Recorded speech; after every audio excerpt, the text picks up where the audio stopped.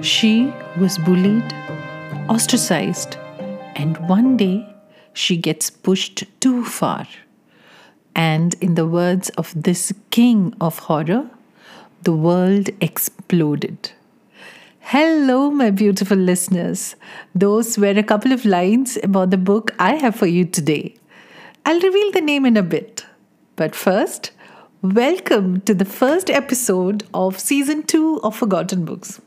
I am the Greedy Reader, and this is my podcast where I bring you books that have slipped from our minds and have got lost from our memories. In Season 1, I had focused purely on books from the distant past, like Citadel by A.J. Cronin and Tim by Colleen McCullough. But in this season, I'll also be talking of those books that are of recent origin, but which I feel need to be talked about more. And I'll also be talking about translated works of regional literature, like my favorite Pather Panchali, in a later episode, of course. Another new feature I have added to this season is a book recommendation at the end of each episode, where I'll be telling you about, or rather, I'll be recommending a book which is very similar to the forgotten book of that day. I'm quite excited about this, and I really hope you guys enjoy it too, this new feature that I'm bringing in. I hope you guys have been doing well, taking care of yourselves, and also doing a bit of reading in between. Well, for me, life has been a little bit hectic, but I'm so glad to be here with you guys today. For new listeners, let me tell you a little bit about myself, and then we'll jump into today's forgotten book. I am the Greedy Reader, and as my name suggests, I am passionately in love with books. I also write poetry, and you can find that on my Instagram page at The Greedy Reader. I do book review videos on my YouTube channel, The Greedy Reader. So basically, I am a greedy person who is very greedy about books. Okay, I'm a person who's totally in the world of books and words and writing. And anyway, enough of that. Now let me jump into today's forgotten book before you guys run away. Okay, so today I have got for you the debut novel of the master of horror, Stephen King. Yeah, I'm talking about Carrie, the story of a very tormented teenager in small town America. And Stephen King actually wrote the first 3 pages and then he threw it in the trash because he felt that he could just not understand the mind of a person like Carrie. And later it was his wife Tabitha who found those discarded pages, and she reassured him that she would help him. She would help him with understanding the female mind. And that's how Carrie came into being. And it was published in 1974. Initially, only the hardcover version was released and it sold very modestly. Later, a movie version of the book was released, directed by Brian Palmer, and that was a super hit. So this again rekindled attention on the book, and the paperback version was released, and then there just was no looking back. So let's move on to the story. Now, this was one of the first books that openly talked about the dangers of a fanatic fundamentalist belief in a religion and how it destroys people's minds. So it was banned in some parts of America during those times. Now it's not. So the narrative moves between the lives of the characters and newspaper reports of a particular incident, then also research papers on Carrie's life that was done much later, many years later. So Carrie White, our Carrie, is a teenager who's almost 17 years old. She is the daughter of Margaret White, a very disturbed, fanatic religious woman. Margaret is filled with hatred for all the things that are described as sins in the Bible. She has an unhinged mind that has got worse over the years, and she leads a life of isolation from her neighbors and from the community. So Carrie too has been kept away from outside influences. Carrie has been kept away from normal people. And Carrie's father dies when she's still a tiny baby. And so it is Margaret who is the controlling factor in Carrie's life. So the novel starts with this scene that is extremely disturbing. Please let me give you a warning. Carrie is having her first menstrual period while she is showering in school after her gym class. So there's a common shower rooms where all the girls have come and they're showering and they are talking and they're laughing, they're joking. So Carrie is a person who's an outcast. She has been bullied over the years. Ever since she's been attending school, she has been facing bullying from other students by her peers, and she has somehow tried, but all her attempts to try to fit in somehow just made matters worse. So on this day, Carrie is showering. She hates it because she's very uncomfortable about her body, and she feels that she's very ugly. So she hates showering in front of the other girls. But again, she tries it because she's trying to fit in. And while this is happening, Carrie has her first periods, and blood starts trickling down her legs. And it's the other girls who notice that first.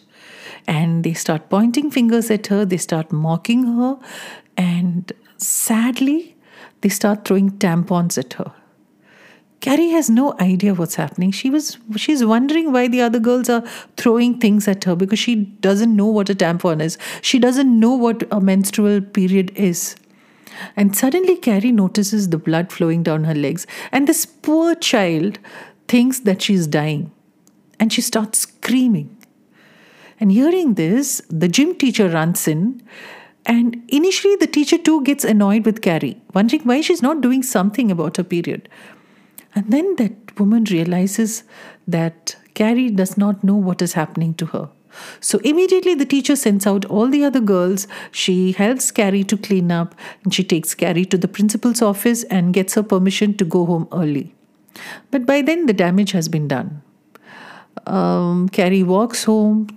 She goes home and she expects some kind of comfort from her mother. But her mother just flares up. Her mother gets extremely angry with Carrie and says that she has been tainted by the blood coming from her body. And Margaret shuts Carrie in a closet, in a dark closet, which has been her punishment ever since she was a child.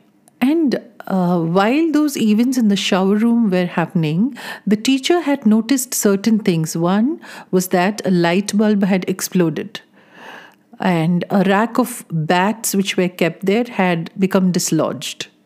Then later in the principal's office, an ashtray had fallen off. So all these things had registered somewhere in the teacher's mind, but she didn't pay too much attention to it. And these were actually signs that Carrie was coming into her powers of telekinesis. So next day, the teacher is very upset with all the other girls, and she punishes each one of them. And she punishes all of them. Everyone in that class who were a part of that a terrible incident is punished by the teacher. And all the students realize somewhere that what they did was wrong. So they accept what she says. But there's one person called Chris Hagenson, who has always been Carrie's main tormentor. Chris just refuses to accept the punishment, and she even tries to bring in her very influential father, but nothing can be done, and Chris has to face further punishment by not being allowed to go to prom night. She's not allowed to attend prom night, something that all the students have been looking forward to for ages. And that makes Chris extremely angry, and she decides to take revenge on Carrie.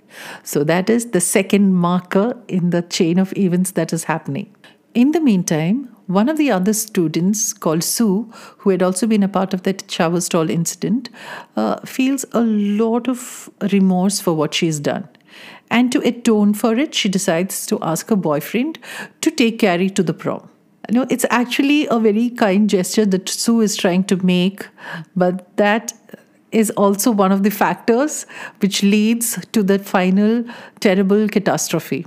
So Sue's boyfriend, Tommy, after a lot of persuasion, goes and asks Carrie if he can take her to the prom. And initially, Carrie is very hesitant. She's very suspicious because she's never had anybody show any kind of kindness towards her. And any of these attempts that she has seen from others has always ended in a prank. So she just refuses to accept that somebody wants to take her to the prom. But later, Tommy manages to convince her, and Carrie is excited, and she decides to sew a dress for herself. But she hides it from her mother because she knows her mother is not going to allow her. So, on the night of prom, Carrie and Tommy go together. And Tommy is pleasantly surprised at how much he is enjoying Carrie's company. And Carrie's evening starts off beautifully. And she is with Tommy, she's talking to him. All her other classmates are there. They're not making fun of her for a change. She's part of them for the first time in her life. So Carrie is so happy. And during that evening, Carrie and Tommy are chosen as the prom king and queen. This actually is something that has been orchestrated by Chris and her boyfriend Billy because she wants Carrie on stage. So, anyway, Carrie and Tommy are crowned, and at the end of the evening, both of them go onto stage. They're standing there smiling. The entire hall is filled with students who are looking up to them. There's music playing, and suddenly, a bucket of pig's blood is overturned onto Carrie's head from high above by Chris. And Carrie is soaked in blood. She's soaked in red. And she opens her eyes to a nightmare. She sees that everybody has started laughing. So Carrie is stunned. She's shocked. And she's utterly humiliated. So she stumbles off the stage, which just makes the others laugh more. And as Carrie is walking out, a teacher comes to stop her, and Carrie pushes her away with her telekinetic power. Carrie gets out of the hall. In the meantime, a loose bucket has fallen on Tommy's head and he falls and he ultimately bleeds to death. So Carrie is outside. She is filled with rage. For once, she is filled with rage at what is happening to her, at what should never have happened to her. So with her powers, she closes all the doors to the hall and she locks them. There starts a night of destruction, a night of horrific events that kills more than 400 people. The doors of the hall are closed, the sprinklers are turned on, and electric wires are torn apart and they fall onto the water. So the students start getting electrocuted. Some of them somehow manage to run out. A very few of them manage to run out and escape that fate. Amidst this chaos, Carrie walks home, hoping to get validation from her mother, whom she knows also hates the town people. But unfortunately, Margaret has gone completely unhinged and she tries to kill Carrie with a knife. It's so sad when you see this teenager who's trying to reach out to somebody, anybody who can understand her, anybody who can give her some kind of solace. And everybody turns away from her. And Carrie kills her mother by stopping her heart. And she walks out, and Carrie ultimately bleeds to death. But not before she has destroyed the entire town. There are explosions, people are killed, and like I said, 400 people are killed in that town that night. Then there are statements. In the book, there are statements from the survivors of that night, from the police, and from long-time residents. And we get a bird's eye view of what happened. But the why of the tragedy still remains a matter of discussion among the town people. The incidents of bullying that are mentioned through the story are heartbreaking. And it seems inconceivable that children could be so cruel and vindictive. This is a story of an unimaginable tragedy. A story of untold pain and suffering of a young girl who should never have had to go through the hell her life was turned into.